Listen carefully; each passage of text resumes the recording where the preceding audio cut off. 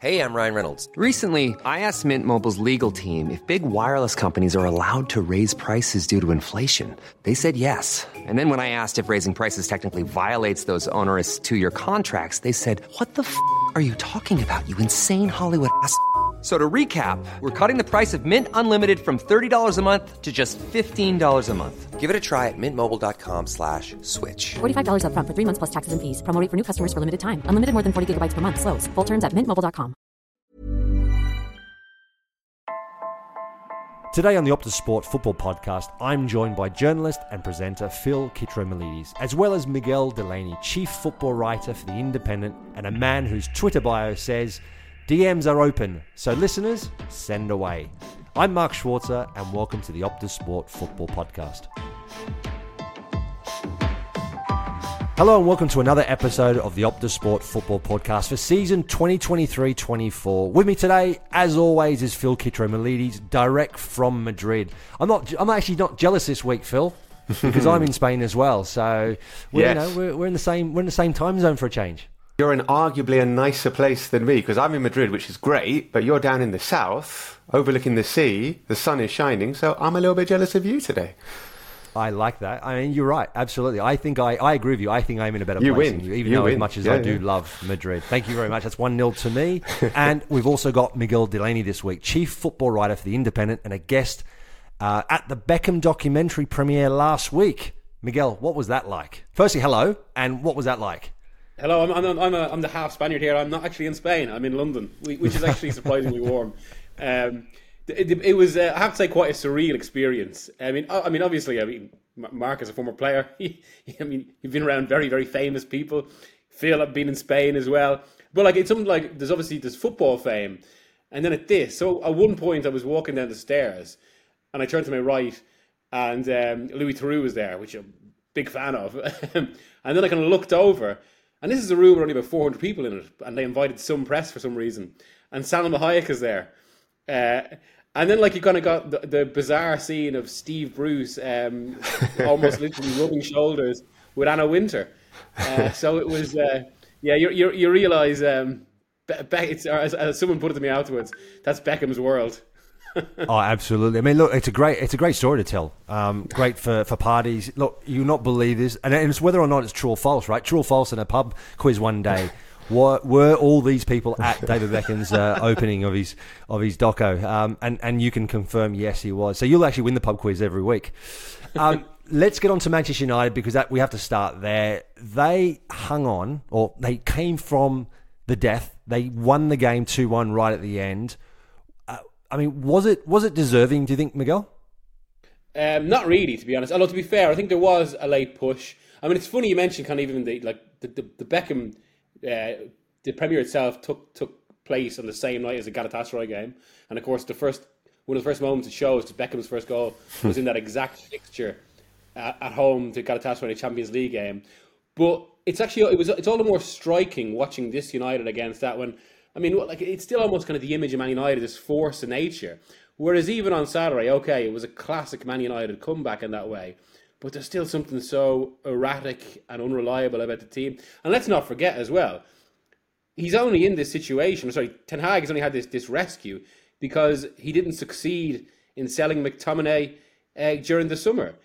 I suppose the other side of all that, and because, I mean, you don't want to be too negative after a late 2-1 stoppage time win, and given there's been so much negativity around the club, I suppose these are the sort of moments that can suddenly just cause a momentum shift, or just arrest maybe some of the clear confidence issues in the team. Because I think that's something that's been so striking over the past few weeks. You can see maybe how they're trying to play Ten Hag's system, but it breaks down in almost inexplicable ways. And I think part of that is undeniably the pressure.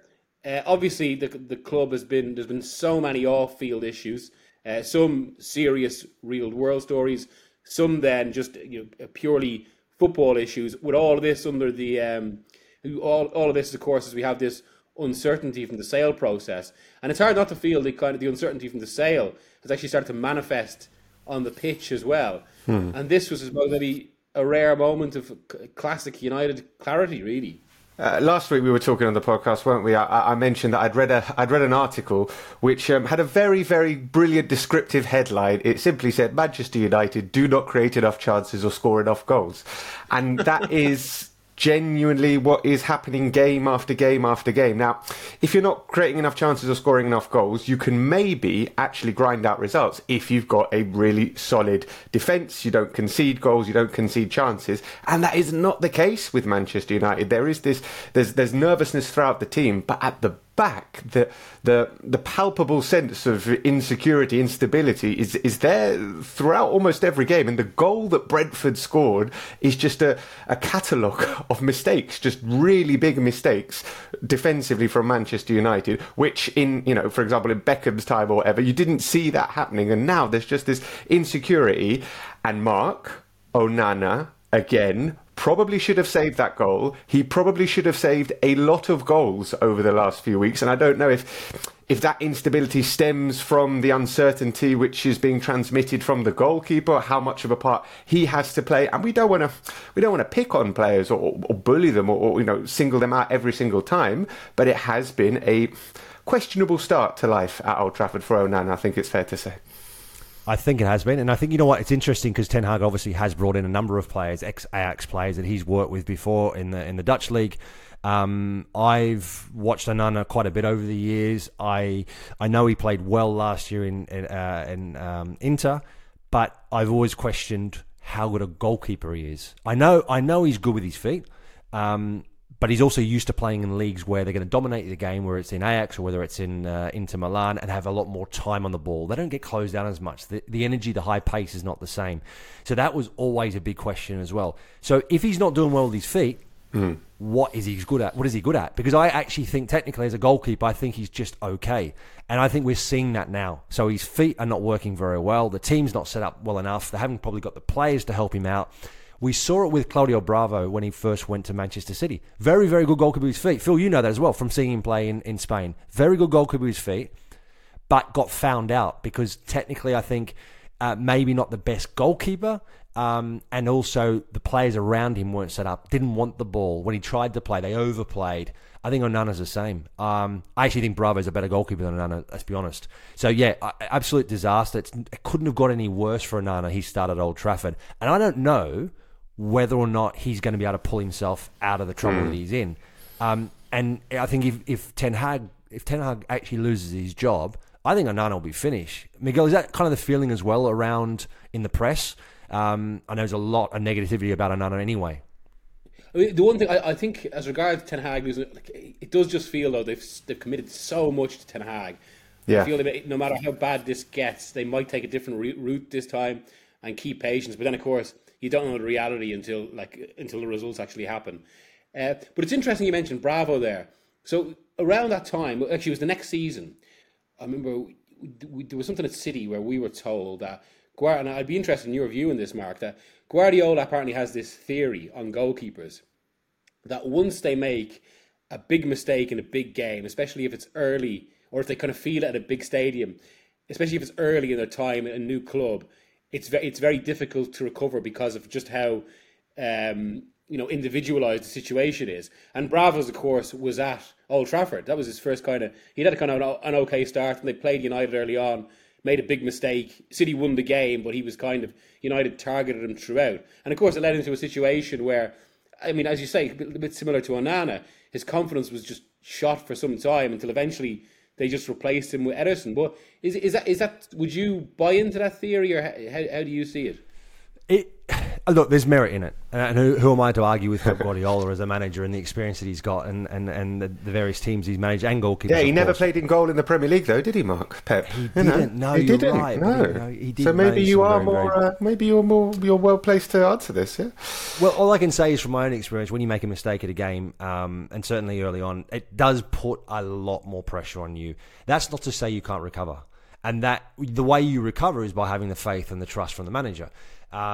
I think also in the case of Claudio Bravo, even now with Onana, they're so specific a goalkeeper. They're not an all-rounded goalkeeper. They're very, very good with their feet. They're a ball-playing outfield player in goal. So it's a very different goalkeeper that he has. And I think the problem is because they're so specialised, and if the team's not set up properly, if the team aren't capable of playing out like those goalkeepers are used to playing out, then I think it's a really tough one to recover from. Because I just don't see how they're going to get back into the game. I don't see how they're going to gain confidence. Because you gain confidence by playing games, keeping clean sheets, playing to your strengths, playing to the basics, and then playing to your strengths. And I can't see Man United doing that because they just don't have the players to play out at the back. And Onana's biggest strength is that. I mean, what I think he's had at least, I haven't added to my figures from the weekend, but I think already in 10 games before the weekend, it was 7 different defences.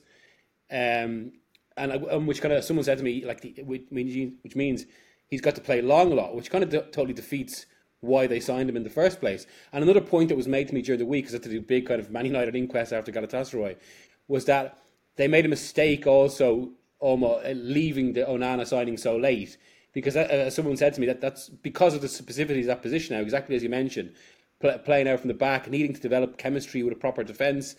They should have signed him 1st of June, and they're kind of still playing catch-up a little bit. I was interested to hear, Miguel, that you were echoing the sentiments that I was saying on last week's podcast when we were talking about Ten Hag and is his time up and could this be the end for him? And I was saying what you were saying. I think they've invested too much in him to let him go at the moment. Having said that, had they lost to Brentford at the weekend, there might have been a groundswell of support for him not staying there. I mean, you're in the UK, you cover United a lot. Is there a groundswell of support for him leave? Does the average Manchester United fan there think that it's time for him to go and someone else to come in, irrespective of this late win against Brentford? I don't think it's got to that level yet. From what I can now it must be said, whereas up until April, I think a lot of United fans were fully in with the phrase you kept hearing was "bald is best." All of this, but now there's at least more questions. But it's all in the context of two major issues that kind of get more focused, nothing to do with Ten Hag. One is obviously the sale process, and two is just the number of injuries he's had. So, and from what I've heard as well at the top level of the club, that's the big explanation for everything at the moment. It's why there's not real pressure on him, because it's just seen in the context of how the season started. Now, I think even beyond that, there are fair questions. Most expensive squad ever in history, should be able to assimilate some injuries. Yeah, and from what you hear as well, one of the issues that developed this season is that when things go wrong, Ten Hag's response is only ever more discipline, more stick rather than carrot. And apparently that has caused just a little bit of friction in the squad. But then again, I suppose these are the stories. When results are bad, they always come out. If suddenly it turns, it might have happened from Saturday, then it gets viewed from a different perspective. But it's at least a potential issue. And I think that's why this period is so crucial, because it's quite fraught in that it could go for a situation where Ten Hag, he's still relatively insulated from deeper questions, but 3 or 4 bad results down the line, and that completely changes. Then you get into questions of whether this connection he had with the squad is broken. You can't, as a manager, you can't continuously criticise your players, no matter how bad the results are, right? So you've got to go along a path of, yes, there's got to be accountability. The accountability, first and foremost, starts within that change room where the manager has those conversations, and outwardly there has to be a backing. And I've certainly not seen it with... Well, I think what you see with Ten Hag is, the players that he backs, he's brought in, they're the ones he gives his support to and won't criticise. The ones that he kind of either inherited, no longer wants at the club, they're the ones I feel that he's got the ability and does now even more frequently single out. And I think that's where you create the division, because there are the new players, there are the Ten Hag players, and the old one. I've been in dressing rooms like that, and it doesn't go well. And when you are up against it, what Ten Hag is going to find out, and I'm sure he's had it in the past, is that you need every player in your squad. Injuries, like you said, changing different personnel to try and find the right chemistry. If you've separated players, if you've created a division, it's so hard to bring them back on board because players don't forget. Well, I was going to ask that, Mark. Actually, I mean, have you ever experienced something like this, or is there any kind of echoes from your own career where someone said to me during the week that a massive issue with this United is exactly as you mentioned, where he suddenly got this remnants of about 4 different managers who were still kind of hanging around. And like the contrast was made to say Arteta's Arsenal, where people at Arsenal say the best investment wasn't any player they signed. It was being willing to essentially pay off Aubameyang and Ozil to basically kind of just write off their contracts, despite the fact they were so expensive. And because that helped create, like, it ensured there was no one hanging around the club. They just didn't fully buy in. And obviously this isn't to say any of these lads left are bad pros or anything, but if they're in a situation where they know they're not wanted, it just kind of saps that potential focus. Would you buy into that at all? It's based on an individual. It really depends on the personality. What sort of influence those players have in the change room, what sort of atmosphere they create, and are they detrimental to the all-round harmony of the squad? And I think that's the key, right? So I also think in that instance with Ozil and Aubameyang, for example, I think Arteta gave them a chance. But they again, I think very quickly established, right, I mean, they haven't done all that period of time under any other manager while they do it to me, but I'm going to give them that chance. And then they still can't produce and they still don't toe the line to as in the new line. And therefore, that's when they make that decision. I just find it's very difficult. Like, if you take the example of Jadon Sancho, and if he's, and we're talking hypothetically because I don't know, but if he is the problem player that they're all saying or supposedly being portrayed, how do you write that sort of money off? You've only just bought him a couple of seasons ago. I just don't think that's something that, certainly from a financial model, that is viable. I think the very, very best managers manage their squad really well. And you'll always have managers who will ostracize players, push them aside. But in general, the really good managers, they manage their squad and they know the players they want to keep and they know the players they want to get out. And more often than not, the players you want to get out, the way you get them out is by playing them. Because they play well enough and you get the best out of them as you possibly can, and then you ship them as soon as you possibly can. And I've had managers in the past that did that. Roy Hodgson did that really well. So I think that's key. And I don't see that at Manchester United. I just see Ten Hag going, no, they're not mine. I don't want them. Pushes them off to the side, and then off he goes and tries to deal with the players he's got. Then he gets injuries, and he's got players not performing well. He's had other off-field incidents that have hampered him, and I don't see a way forward any further with him. I mean, what I'm going to go on to now, the one player that I think, well, other than Harry Maguire in terms of the circumstances with Ten Hag and the way the last 12 months has been for him, particularly under this manager, Scott McTominay. Who thought that Scott McTominay would be the hero? And is he one of the most misunderstood players in the Premier League, Miguel? It does feel like that. And I suppose, yeah, because remember the way he came in, where suddenly Mourinho was having issues with Pogba, and suddenly McTominay was brought in. And it was almost like, at the time, it felt like he was sort of this proxy for a classic Mourinho move of almost kind of putting everything on a kid because as this kind of, a wild card that was to make a point to a bigger player. And maybe that coloured perception. But actually, I do think, I mean, McTominay's clearly, since then, he's been a dependable servant for United. If maybe there are questions over like whether he's quite that absolute top level that they need. But then again, I mean, I suppose in modern football, I mean, it's the kind of the tactical framework that amplifies so much. But I do think he's in a kind of an unfortunate situation. And this speaks to kind of bigger debates in the game over whether now that financial fair play is basically kind of conditioned a situation where if a decision comes down to whether you sell a player you've bought or a player that's homegrown, it's a player that's homegrown that now misses out because that's pure profit in the books, which is kind of one of these unfortunate unintended consequences of the modern rules. So essentially it made McTominay more dispensable in the summer. Now in the end, United couldn't sell him because they set their price too high. West Ham did really want him. But then when the price is so high, West Ham just went a different direction. Then, from what I'm told, I think that United again tried to kind of shift both him and Maguire on the last day of the window, but West Ham had already done their business. They didn't find too many other potential buyers because of the price United had set. And yeah, maybe again that comes down to perception. But I mean, in another era, you could easily imagine McTominay as someone who, say, plays 25 games a season for Alex Ferguson. One of those really good squad players that fills in a lot of roles and you just know exactly what you're getting. And then also, this is one of the striking things about McTominay, as Saturday proved, He's actually, there's usually about 4 or 5 games a season where he is a real difference maker and gets some big goals. I mean, actually, remember just before the original COVID lockdown, again, which feels, as we were saying earlier, a different universe now. But he got that massive goal against Man City to win the game for Solskjaer. Absolutely. I mean, look, he's leading goal scorer in the Euro qualifiers playing for Scotland. I mean, he's a player that knows Manchester United, knows the culture, and he was reminded the other day exactly what it means to play for Manchester United. And this is what he had to say after the match-winning effort over the weekend. For me, this football club has been everything, and I was watching David Beckham's documentary last night, and things like that inspire, and the real culture about Man United and what it means to the fans and the people who work here, Calf on reception, people like that. That's what we do it for, and that's what it means the most too. So, yeah, I mean, obviously really pleased, but I think it's now the team needs to kick on. There's a danger of living in the past, right? So there's a danger of going under Sir Alex Ferguson. This is what happens at Man United all the time. It happened at Arsenal for a long period of time after Wenger left.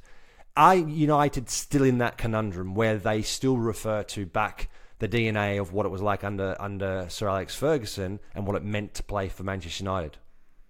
Yeah, it still feels like that.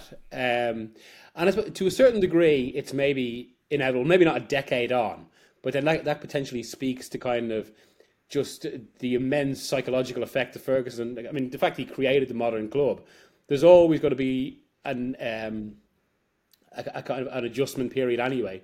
And who knows? I mean, it might even be a question that I think precisely because United are so wealthy, but in the context of the owners, that's actually created a bit of a problem in itself. Because, I mean, that level of wealth, while they've obviously spent a lot of money, but spent it relatively badly or inefficiently, it does insulate you from true failure. Now, United, I know United fans might dispute that, given they haven't won a title in 10 years, they haven't really been close, not that many trophies. But it does just mean United are never going to drop below, 6th in the league or whatever. They're always, we don't really see that. And sometimes it does need to, really go to the depths to create that kind of political will within a club to actually properly change things. And it's funny, I've been kind of like Chelsea. Speaking to people. Well, yeah. Well, it's been Chelsea a different case in that regard. But even kind of like speaking to people who work within these areas, particularly as regards kind of who've been involved overseeing takeovers and new structures, their argument is always you've got to make a complete break from the past. Actually, for a while, and this is something that Arsenal did again, get rid of kind of former players hanging around with influence, because it just creates. Well, people talk about traditions and all that. Those traditions as well can become something that kind of, even on a subconscious level, I think kind of weigh clubs down, because there's always a hag, and you've got to. It can prevent modernisation in a way, and like it almost feels like United have gone halfway there in what they tried to do with Ten Hag. But I mean, and this was something that was raised when Ten Hag came in, actually, that he's used to the Ajax structure, which is very different to the Man United structure, and maybe we're seeing those gaps now. But then, of course, Ajax have their own similar problems at the moment. Well, Ajax obviously, that's been built up from the ground from day one, right? Structure all the way through the club, from the juniors all the way to the seniors, like a Barcelona. That's a very different structure, and that's the challenge, right? He feels he probably has to build everything, the club, from all the way down the bottom, all the way up into the first team. The first team is obviously in a bit of chaos. But look, we've got to move on. We're going to talk about, of course, Tottenham and Ange Postecoglou, because it wouldn't be a podcast of Optus Sport if we don't talk about Ange Postecoglou and how well Tottenham are doing. Phil, Spurs' best ever Premier League start, 20 points from 24 available. Mate, this is bigger than Girona. Is it bigger than Girona? I don't know. Girona are second in La Liga still, but anyway, we'll get onto them in a moment. Spurs are top. Come on, Spurs are top of the Premier League. And last time they had this good a start was 1960-1961 when they went and won the double. Obviously, I wasn't around then, but I heard all about it from my dad. And getting excited, man. Getting excited, and we should. Like, Spurs aren't probably going to win the league, but there's no reason why you can't get excited watching what is going on at this club. Miguel, you probably know, regular listeners will know, I am a Spurs fan who was a little bit disillusioned with the club last season and wasn't watching maybe as many Spurs games as I had in the past. But this team has got me involved again. For many reasons, not just because Ange is so likeable and comes across as such a decent human being. He's got a really, really good idea of what he wants from his players. And the strategy in the summer, we're seeing how well Spurs did in the transfer market, bringing in these players that have made such a difference in this system that Ange Postecoglou has got the side playing. I mean, we said a couple of weeks ago, I suggested James Maddison was the signing of the season, and it might have elicited one or two wry smiles, but I think he is making a really good case in terms of quality and cost, and his assist against Luton was just magnificent. It wasn't the best game in terms of visceral enjoyment that we've seen from Spurs in terms of other matches. But there are loads of positives to take from this game for Spurs, not least the mental aspect of missing 3 really clear chances in the opening 7 minutes. Like, I don't remember a team creating 3 such clear chances in the opening 6 or 7 minutes of a game, going a man down, and the old Spurs would not have won this game. Genuinely, I've seen Spurs for 30 odd years. I've been watching them. This is a game that they did not win in the past, but they found a way. They found a way through Maddison's quality setting up the goal, and yeah, top of the league, mate. Phil, so I want to ask you, as that Spurs fan, that diehard Spurs fan that hasn't seen this for a long, long time, actually you've never seen this start before, what was the one thing that impressed you the most? You mentioned there that Luton game wasn't the best game in the world, but what impressed you the most about that performance? Yeah, like I said, listen, they started really well, and creating those chances in the opening 6 or 7 minutes. Yeah, they were all missed, but to be creating those chances, that is positive. But then, like I said, the old Spurs, there was not a mental strength in the old Spurs, and to come back. Okay, they were playing Luton, small team. Bottom team, it's not the most challenging game that they've had, but to come back from the blow of missing those really clear chances, of going a man down as well, it feels like everything is going against you. You come in at the half-time, you regroup, and you come out really strong. They came out strong in the second half with 10 men. And Maddison setting up that brilliant goal for Van de Ven. So yeah, I mean, just the mental aspect of this performance was really, really impressive, and I think that's probably what made Ange really, really happy. Miguel, I want to ask you. I'm going to put you on the spot. Were you one of those journos when Ange Postecoglou was appointed manager of Spurs? What was your initial thought? Were you one of those people that were like thinking this is not going to work? What did you think? I was not, and I have proof of this, because it was back in May, because I broke the story, I have to say, well, maybe bumped my own guns there, that Spurs, he'd become Spurs' top choice. And I do remember when I put it up on social media, there was a lot of resistance from Spurs fans. And I actually raised this on Saturday, took a little bit of backlash from Spurs fans then. Oh no, it was never that bad. But I do remember, I defended him at the time, because I even then, I thought he's a really kind of progressive coach, someone who's a good signing. Because I remember the similar reaction from Celtic fans. Now, I have to say, I didn't expect it to be this much of an impact so far. And we've all got these expectations that eventually things will level out and that, but it's obviously going ahead of schedule. Things are looking good. And I think there's 2 interesting lessons here.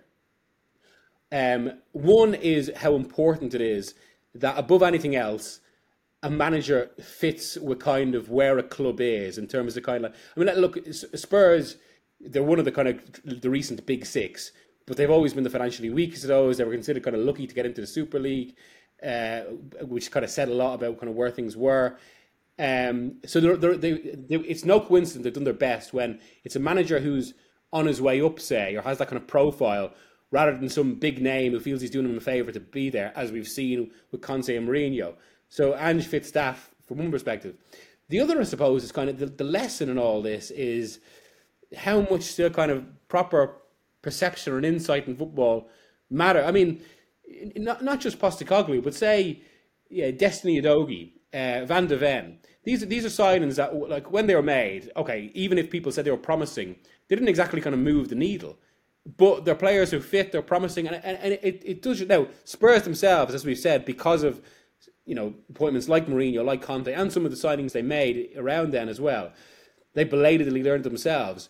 But when you've got a fully unified team like that, and a team, and this kind of, again, it's almost a reflection of what's wrong at Man United. When everyone fits into a vision, when everyone's looking the same way, it just makes a huge difference. And then on Postecoglou, as much almost by his demeanour as well as his excellent management, he's changed the whole outlook of the squad. And it's funny, like, I mean, while it's easy to fixate his personality in the way that has happened in England, it does feel like it's actually been influential, especially because of how well, like normally seems compared to kind of the modern trend of these hyper-focused, hyper-intense managers. Yeah, look, how dare he come in and manage a team and manage a squad properly and actually coach players and get them playing good football. That just doesn't happen, surely. But no, obviously Ange is doing a phenomenal job, and let it continue for as long as possible. Just might add as well that no team who got on 20 points after 8 games has ever finished lower than third. And of the 10 to have done it before, 5 have actually gone on to win the title, right? So let's not get too carried away just yet. But what a start it's been for Spurs. I was going to ask you this, Phil.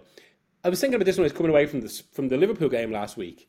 And it's maybe kind of underappreciated, but it's so important in football. Is this the happiest Spurs fans have been since, I would say, 2017? Because even when they got to the Champions League final with Pochettino, it was kind of like they were there, or there was that sense. It was kind of like, I don't think a team is ever happier as when they're on the way up, because everything's possible then. Yeah, we were pretty happy when we got to the Champions League final. Not going to lie, that was the peak. I would say that was the peak. And yeah, when Pochettino was sacked and Mourinho was brought in, that was just a massive emotional blow to a lot of Spurs fans. And that was the moment where I might have fallen out of love a little bit with what was going on behind the scenes. But you're right. We were talking about this last week. Football is about entertainment. We watch football because we love football. We want to be entertained, and it's about happiness and joy, and the joy that your team can bring you when they win and when they're playing good, and it is something that perhaps we don't talk enough about, how happy fans can be and how happy a team can make fans. And at the moment there is just an overwhelming sense of good vibes, happiness and enjoyment around Spurs fans. Won't last, we know that. It's football, we're Spurs fans. We've seen the highs and the lows. It won't last, but at the moment, enjoy it everyone, and I think we are.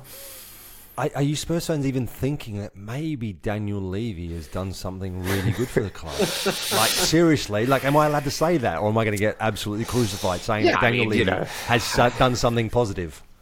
Yeah, let's not get too carried away. There was but I was not massively on the Enoch out bandwagon, so I'm not too involved in that. But it was the right choice after some really poor choices in the past and some really poor signings. They've got it right this summer, and it was about time that they got it right, and they have. So at the moment, Daniel Levy is obviously delighted, because that has quelled the growing feeling among Spurs fans that he needed to go. So at the moment, it's all good. And we're a quarter of the way through the season. It's not a huge amount. There's still a long way to go. But we're basically a quarter of the way through, and Spurs are top.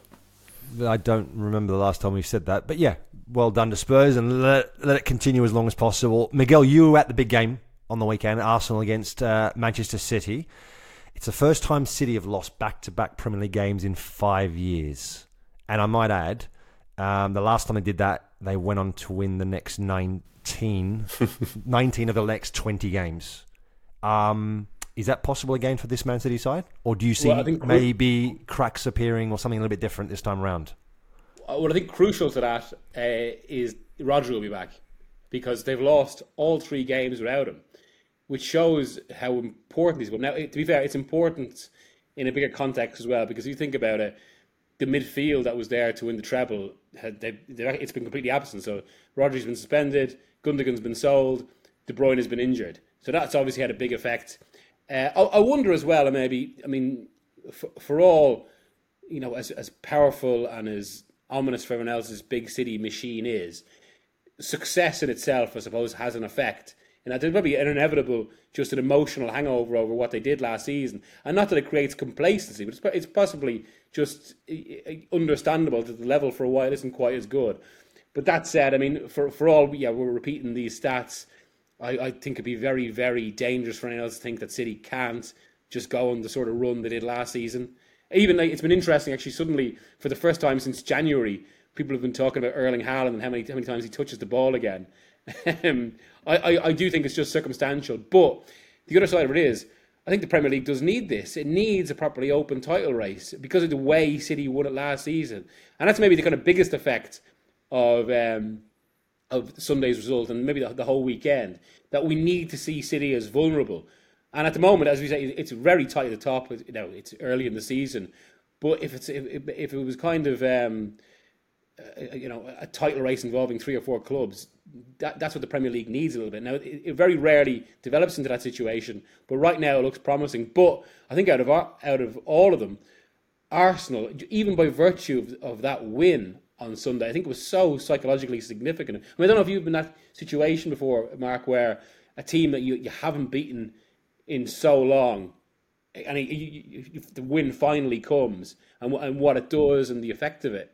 I wanted to ask you, Miguel, do you feel this season is potentially that season where last season Arsenal ran them quite close for a considerable amount of time, but then City just put the foot down a little bit and then took off? Do you think this season is maybe a little bit different? Maybe? You could feel it a little bit around Arsenal yesterday, I have to say. I mean, because what happened last season, they almost kind of, not that they surprised themselves, but certainly they overperformed, especially for so long. But then, I mean, to my mind, what happened last season, and again, I suppose it comes from kind of speaking to people around the club as well, they got into a situation where they obviously started really well.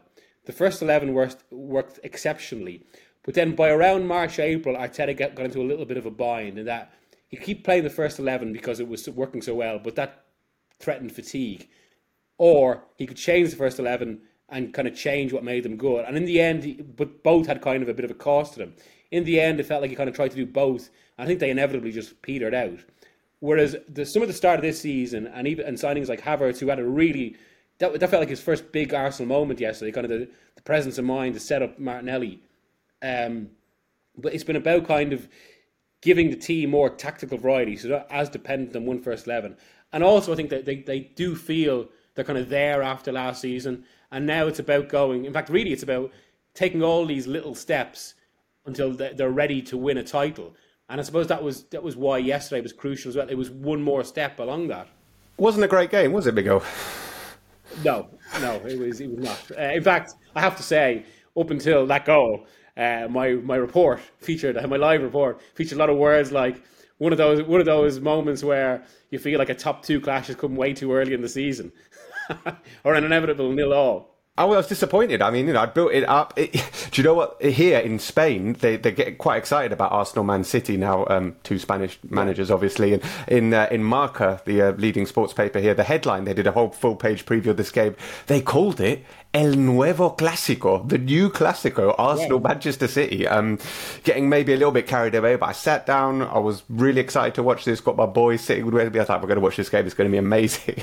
And it really, really, really was underwhelming. They cancelled each other out, and particularly disappointed with Manchester City. And we were on Haaland watch with my boy, and it's fair to say that he didn't have the biggest impact. I mean, he's still the top scorer in the Premier League, right? I mean, you look at the stats, and he's still got 8 goals. He's still got 2 more goals than anybody else. But yesterday, that kind of performance is, again, as Miguel said, the kind of performance that has people checking for the touches per game stats, because he really wasn't involved at all.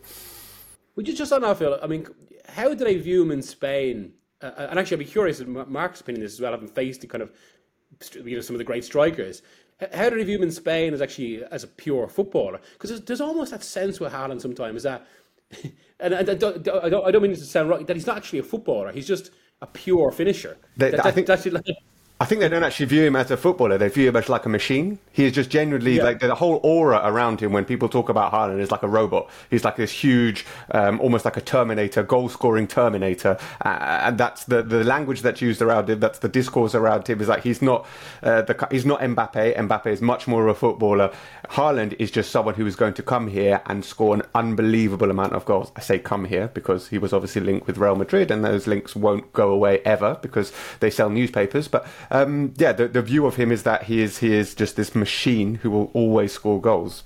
Didn't yesterday. I'm trying to think about players in the past. You mentioned there, like I played against some really big name players in the Premier League and international football, and I can't actually think of a player that I can really compare him with. And that's the hard thing. I mean, because he's got that element of just an out-and-out goal scorer, but he's quick, he's strong. I mean, Shearer was a great out-and-out goal scorer. He was strong, but not the same. Just different. Henry obviously is a very different player. There was no one. Van Nistelrooy was a purely finisher, right? But he was a bit gangly, a little bit scraggly, a bit scruffy maybe in the way he played. I think probably without trying to be, I'm not trying to be detrimental towards him because he's a phenomenal player. So I think it's really difficult to compare him. But obviously, as numbers don't lie. First and foremost, scoring goals don't lie. The physical ability, physical presence, his ability on the ball, obviously, is where it is because of how a phenomenal player he is. What I want to see though is, I want to see him do it at an international level. I just don't know whether we'll ever see him at a World Cup really, really having an opportunity. Like, it's a bit like Poland and Robert Lewandowski. It's that carrying a nation. Can he take them further? We've seen individual players carry nations before in Cristiano Ronaldo, or it's Messi and so forth, and over the years, many, many more. But will a striker of that ability, that type, even though Lewandowski's a different type of player, he's not able to do it with Poland. But then you might argue, right, Miguel, would you argue and say that Poland get to where they get to? They get to World Cups because of Lewandowski, because he is so good? Yeah, I think it's bad. I mean, look, it's interesting actually. Well, Norway plays Spain on Sunday, a game I'm actually at in Oslo. And I maybe feel like I can personally come to this from two perspectives. On one side, I've got Spain. On the other side, as you can tell from the accent and the surname, Ireland. And Ireland had a similar dynamic with this. If maybe not quite well. We had Robbie Keane for years, who got so many goals for us, and I think really was crucial to get us to the playoff in 2010. But before that, the massive dependency was on Roy Keane. And there's always this weird dynamic then where kind of it's a player dropped into a situation where he's clearly better than the context he's in. And there's always these weird kind of debates about that, because they clearly lift the team they're in. But then there's always this strange, and I've seen this so many times with players like this, where should they be doing more? Do they really do it for their country? And obviously the kind of the level of the players around them just influences that. And again, it's amazing. Even Norway, they've got themselves into a little bit of trouble. I mean, because the Euros, not that it's quite a gimme, but it's 24 teams. It's almost half of Europe that qualifies. They're maybe a little bit unfortunate that Scotland have suddenly been on this rise in their group, but given they've got Haaland and Odegaard, you would expect a bit more. And Sunday's game is actually huge. But yeah, maybe actually part of that is also because as you said, that Lewandowski's a player, or he's sort of striker that can kind of not so much recently at Barcelona because he's a bit more physically limited now. But there was more range to his game that could kind of drive. Whereas Haaland is so dependent on service, I think, especially given we talk about how little he touches the football. Is that an issue at Norway? We probably see it a bit more, but certainly until they qualify, it's going to be a debate. You wouldn't think it would be an issue with Ødegaard behind him, right? You wouldn't think, and I'm not saying the rest of the Norway side is they're no slouches, right? It's just for some reason that combination is not as effective, right? They're no slouches. If you look at the team, it's got some top players from around Europe. Nyland's in goal. He's the current Sevilla goalkeeper. You've got Ødegaard, who plays for Napoli. We've got Alexander Sorloth, who plays for Villarreal up front, scored loads of goals for Real Sociedad last season. They've got Strand Larsen, who's a good striker, plays for Celta Vigo. There are good players here, but obviously no one is the all-conquering goal-scoring machine that Erling Haaland is. But we're not talking about some minnows or some part-timers. This is a decent side that should definitely be at the Euros. And then when they get to the Euros, because they really, really should be there, it will be very interesting to see how Haaland gets on and how far he can take them. Well, let's move on to the WSL. There was a full weekend of fixtures. And joining us is Ash Sykes and Narelle Sindos to give us their rundown on the weekend's events. Thanks, Schwarzer. Yeah, well, finally, Arsenal picked up their first point of the season, and didn't they need that, Ash? Yeah, they definitely did. They'd be having, high expectations for themselves, especially now, like they're out of Champions League as well. So, they'll be hoping to get a little bit more out of this season, I think. Yeah, they drew 2-2 with Manchester United, but another bright spot, Steph Catley with an assist. Steph Catley with an assist, and it was a great ball in behind. And, the crazy thing was that Jonas Eidevall made 6 changes for Arsenal. Do you think he's sort of still tinkering with his formation? Yeah, and I think he's probably just giving players a rest because it is a long season. But one of those changes, though, didn't work out for the best, that goalkeeping blunder. Yeah, it appears to be like one of their biggest problems at the moment, isn't it? That goalkeeping spot. D'Angelo came in for Zinsberger. They also had some issues. They've made a lot of signings over the summer. They're still trying to work out their best lineup. And I think the goalkeeper is the biggest spot that they need to figure out. 2-2, fair result? Yeah, probably in the end. I think Arsenal probably dominated the play, and Man United's goals were a little bit lucky. Well, by far the biggest talking point out of the Women's Super League from the weekend has to be involving Manchester City in 2 red cards in controversial fashion. What was the referee thinking? Yeah, I don't know. Like, I don't know about you, but I'd probably expect the referee to do a little bit more like game management before she progresses to just handing out yellow cards willy-nilly. Like, when you're playing, you've sort of experienced referees managing you, you know, calm down or don't talk to me like that. Next one's going to be a yellow card, those sorts of things before.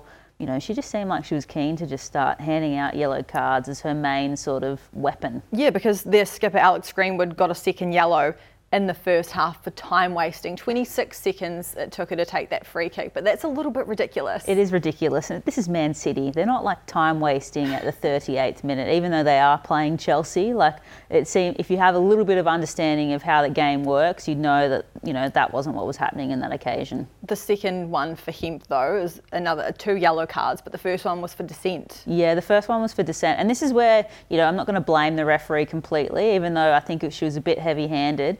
If you know the referee's handing out yellow cards willy-nilly and some for dissent earlier in the game, you probably should keep your mouth shut a little bit more. That's true, yeah. So Hemp probably got a little bit carried away with that first yellow card and doesn't leave herself any room for error with that second one where she pulls Lauren James down. So 1-1 that finished, and Chelsea, we finally saw Sam Kerr feature for them, and she almost popped up with the winner. Yeah, she did. She came on. It's great to see her back there, and hopefully she keeps building, you know, game time for them in the coming weeks, because she's, you know, a key part of their squad. I do think Chelsea probably would have wanted more out of that game, don't you think? I think so, but you could talk about that for hours though, couldn't you, Ash? You could. We're not going to though. What did you guys make of that? Yeah, girls, look, I have to agree. I can't believe the decision from the referee. The referee needed to manage the game better. First half of the game, 20-odd minutes into the game. I mean, it's 26 seconds Alex Greenwood took to take the free kick. But in that instance, the referee has to use a bit more common sense. I think the referee needs to go over to Alex Greenwood and say to her, look, you're on a yellow card. I'm not going to warn you again. You've got to quicken it up. Not rather than go and just pulling out a yellow card and giving her a second yellow. I think it was absolutely crazy. But on we go. La Liga. Phil, it's your domain. Seville. What is going on in Seville over the weekend?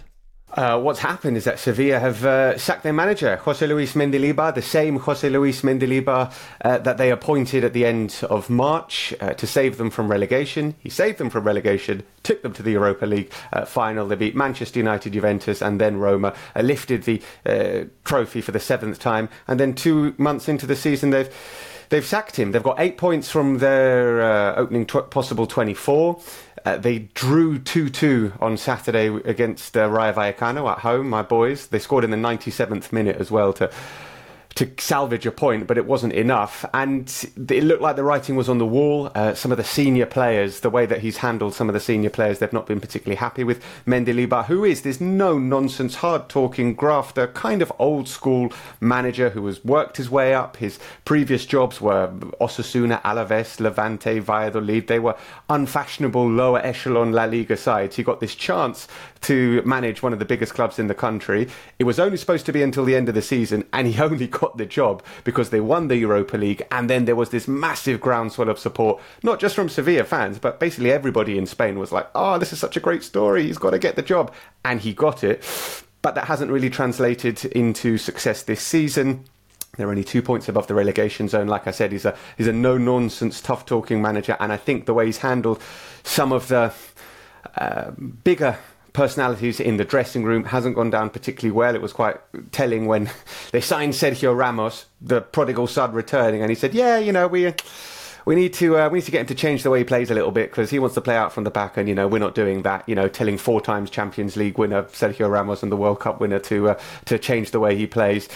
He substituted Fernando, the midfield linchpin, at the weekend after the 35th minute. And Fernando, one of the veterans, one of the big names in the dressing room, walked off shaking his finger and shaking his head, wagging his finger at the coach, showing public displeasure and lack of respect. And when things like that are happening, you know that the dressing room isn't particularly happy. So he's gone, and whoever comes in, at the time of recording, there is no manager at the moment for Sevilla, is going to be the 4th coach in a year. It's been a very, very, very chaotic period for Sevilla. And as Ivan Rakitic put it, after the game against Rayo Vallecano, I can't believe we're here again, because it's almost exactly how they started last season when they sacked Julian Lopetegui, brought in Sampaoli, that didn't work, brought in Mendilibar, and they won the Europa League. So we know what's going to happen at the end of this season, right? They're going to drop into the Europa League and they're going to win it with another manager. It's the Sevilla Europa League, by the way. It's not anyone Sorry, else's. yes. Technical name. Yeah, I mean, yeah. Yeah, absolutely. Who are the front runners? Anyone early front runner for the job? No, I mean, there's always talk about Marcelo Gallardo, the River Plate boss, former River Plate boss, but it looks like he isn't coming. Someone suggested that Julio Lopetegui might come back. That's not going to happen. So, watch this space. Marcelino Garcia Torral is a manager who's been out of work for a while. He's previously been at Sevilla and been linked with them as well, former Villarreal coach. So let's see. But at the moment, at the time of recording, no official appointment. But I know Miguel's got his head to the ground on these kind of matters. Just on Gallardo, because I've heard this a few times now that apparently he and his staff, he's been in the running for a few European jobs, but he and his staff are massively expensive. Yeah. And there's a bit of a disconnect there, I wonder, between what he feels he's done in South America with Repeat Libertadores and how that is seen in European football now, which, again, and there might be a snobbiness about it, but I suppose it's a current reality. But I wonder, Phil, on that perspective, because this is something that struck me about a few clubs like Sevilla, and it's happened to Dortmund to a degree as well. These kind of model clubs for a while, it always feels like it comes that point where it suddenly just tailspins, because it's very difficult in modern football to just keep getting those decisions right. And suddenly, they very quickly, it feels like they go against what made them so successful. And even in the way you're talking about the kind of Sevilla squad there and some of the names you're mentioning, it feels like and I know Monchi's gone, although even it felt like the game might be moving beyond Monchi a little bit, if that's not too harsh to say. But suddenly they're going from players that would previously have been of the sort you can sell on, which has been what sustained the club, to now suddenly kind of big names at the other end of their career. They've brought in some players in the summer which have been kind of Sevilla-esque signings. Dodi Lukebakio came in, Belgian player who I hadn't heard too much of, but he's come in and made a real difference. Jibril Sou's come into the heart of the midfield as well and been good. So Victor Orta, the man who replaced Monchi, almost an impossible job to replace someone like Monchi, has come in and seems to have made some interesting signings. But it's hard to work at Sevilla because of what's going on off the pitch as well. There is a civil war in terms of the presidency. We don't have time to get into it, but it's a very complex situation about who is going to be the president and the elections, and it's a very difficult context within to work. So that's been difficult, and I just think that Mendilibar wasn't the right fit. He was the right man at the right moment when he was brought in to keep them up. That was his brief: keep us up. Only got a contract until the end of the season. He was never supposed to be in charge at the end of the season. He should have walked off. He should have just done the ultimate mic drop. Europa League, I've won this, bam, I'm gone. And then it would have made for the perfect Netflix series. As it is, he's ruined it a little bit by this sour ending. Like I said before, we can't do an Optasport podcast without talking about Ange Postecoglou and Spurs, and the same goes regarding Jude Bellingham. Miguel, I'm going to start with you first, because I know Phil is in love with Jude Bellingham, right? I mean, he just raves about it on him no end, and it's understandable because the guy is absolutely flying. Were you kind of surprised at how well he's played? That more advanced position, almost that number 10 role. At times, he's also been sort of almost deployed as a sort of a two strikers, him and one of his teammates, like swapping back and forth. Are you surprised at the impact he's had at that level? I expect him to be successful, but I think just the extent of it, because he's basically, it feels like he's in so quickly made the jump from one of the most promising players in the world to bona fide star right now, and that is remarkably quick. As you say, it feels like for all that kind of. It feels like kind of Madrid are almost waiting for Mbappe now, that he's going to be that star that was supposed to replace Benzema. Actually, Bellingham has replaced Benzema, even in the kind of the space he takes up now. Of course, the interpretations are all a bit different, and it's a bit further back, but he's that bit closer to goal.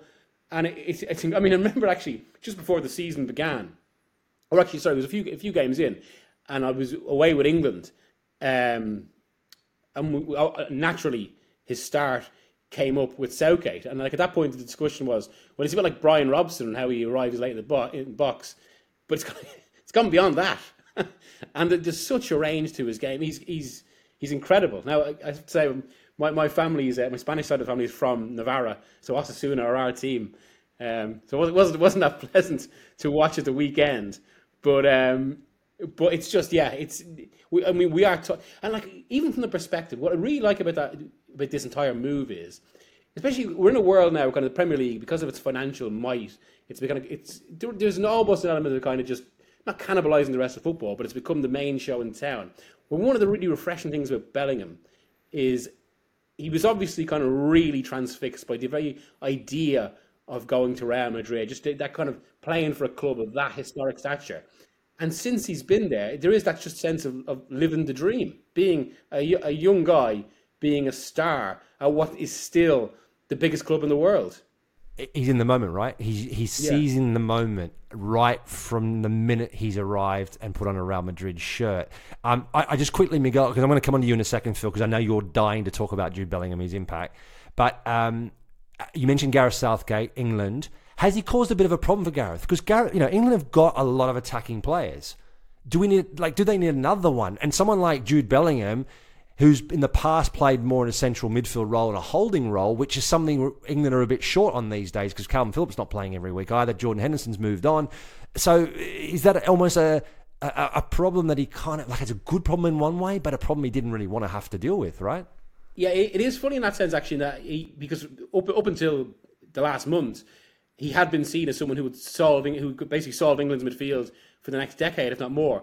Whereas, as you say, now he's had more success in a much more advanced role. I would still say he'd probably play central midfield for England with a licence to run. But to be fair, Southgate did mention this the other day, and he specifically mentioned Bellingham's goals and how they were needed, because he said if England had a flaw over the past, well, he didn't quite put it like that, but that was kind of the implication. One of England's issues over the past few years has been that too many goals came from Harry Kane and Sterling, and they could have done with a bit more variety. And Bellingham immediately just adds another dimension there. All right, Phil, it's your moment. Jude Bellingham week.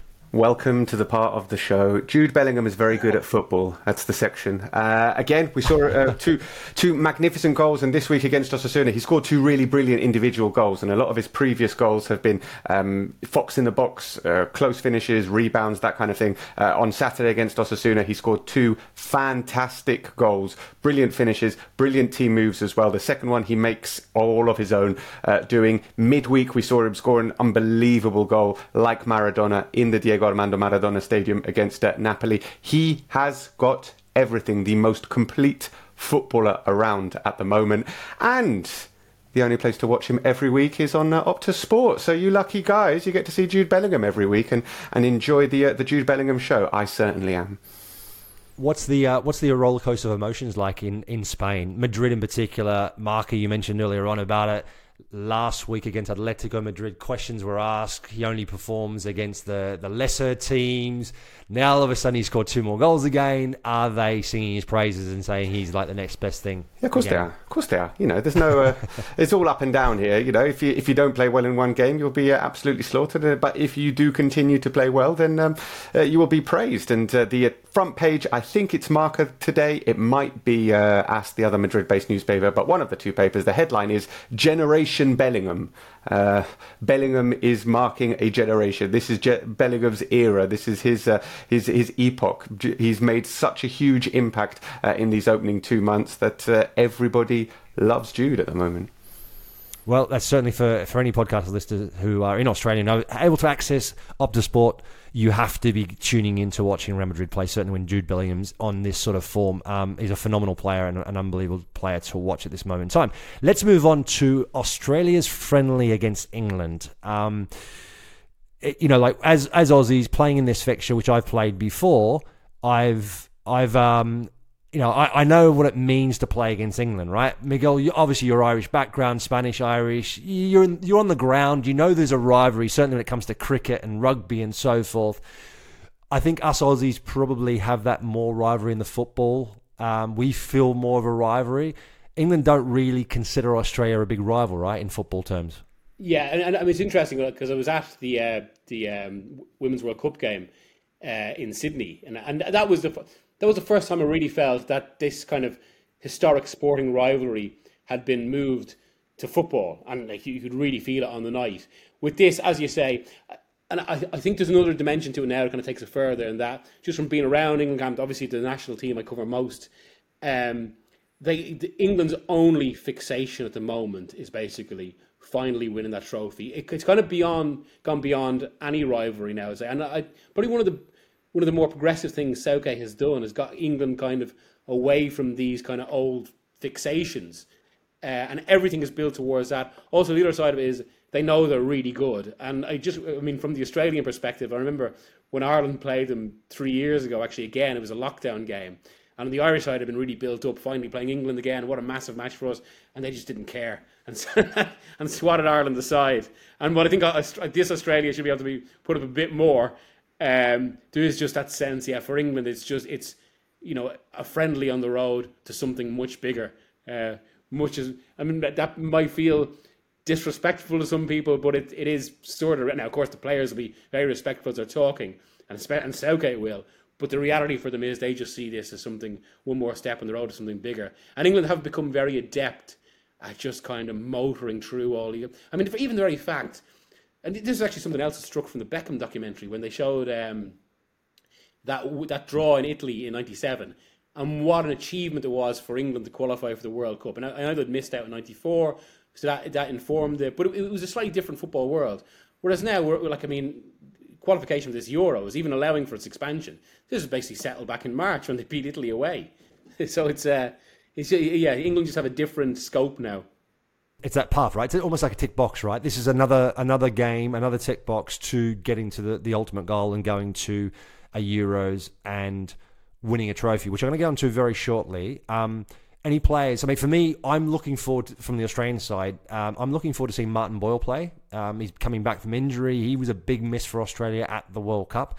As remarkable a job as Australia did at the World Cup, certainly superseded anything I expected. I think certainly from a lot of Australians' perspective, watching the Socceroos going into that World Cup had very little expectation. So I'm really looking forward to seeing Martin Boyle back in the green and gold shirt and doing his thing, because he's a little bit off the cuff, he's a little bit rough around the edges, and he's a little bit different. So I really like that. And also, it's great for me to see Awamabil back in the side. He's moved to Grasshopper Zurich, away from Cadiz, where it didn't go well at all for him. And now he's getting some regular game time in Switzerland, and hopefully he'll get a chance to show his stuff against England. Miguel, is there anyone you are looking forward to seeing from Australia? I was at the both your biggest games of the World Cup, actually, the French game and the Argentina game. And I think what I'm most fascinated by is actually because it's something of a trend in international football now, where and the World Cup is a bit of an indicator in this, where it feels like there's a new fluidity to it, whereas sometimes as a response to that, kind of mid-tier nations that I would like, again, Australia are pretty bigger and have more options than Ireland now, although we've got Evan Ferguson. Sorry to keep bringing it back to Ireland, but I suppose it's that framework, but where teams are kind of built on a robust defence and a willingness to break from there. And I'm curious as to whether that will work against England, and also whether that will set much of a template for potential opposition sides in the Euros. Because I do generally, actually, I think we're in a very interesting era in international football, where I think at the moment, whatever about who the world champions are, I think that was a very specific circumstance because of Messi. I think France are the best team in the world, and England are maybe just that level below them.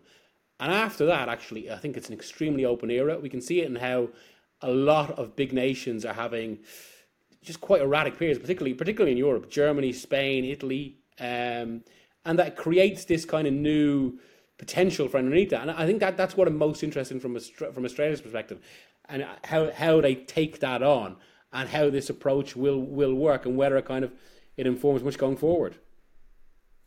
Gareth Southgate, do you think this Euros is the make or break for him? And do you think he's the right man taking them forward?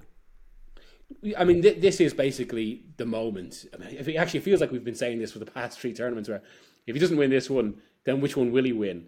But I think this one, the field has narrowed.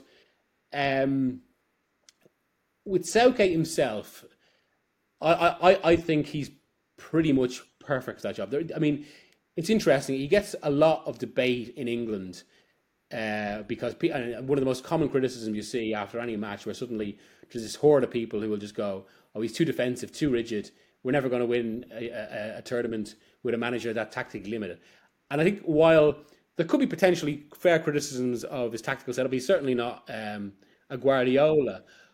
I think and I'd be curious as to your perspective, and yours as well, Phil, given especially working in Spain and how different the approach is there, where if there is any potential tactical downsides, I think it's offset by what he actually does for the England squad, especially which is and people have likened this to Deschamps for me, where he just creates the right spirit, culture. And that is so crucial, especially when it comes to a tournament. I think that's a bit too easily discounted, I have to say.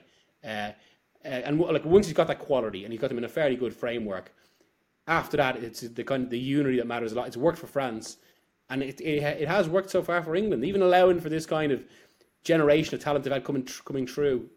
They've done better than any time in history, bar 66.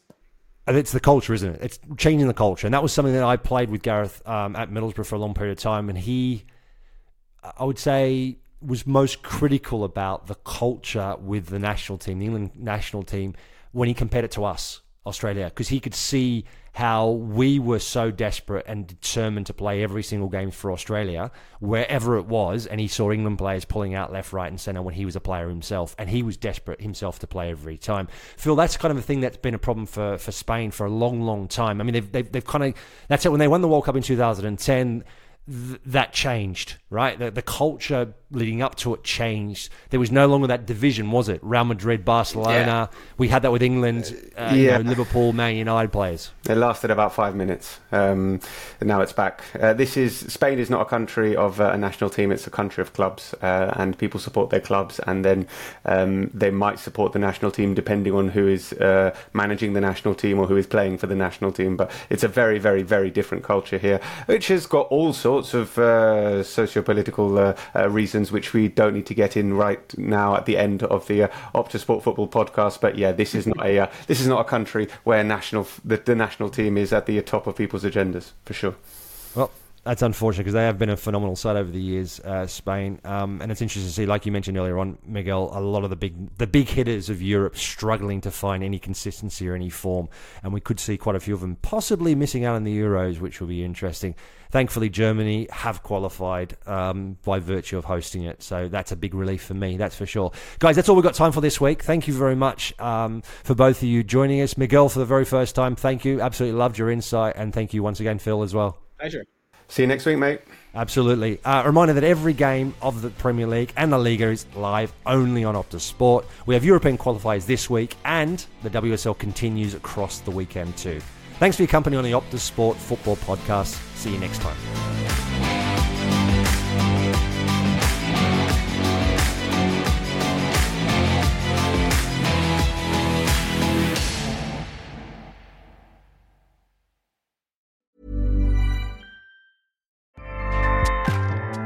Acast powers the world's best podcasts.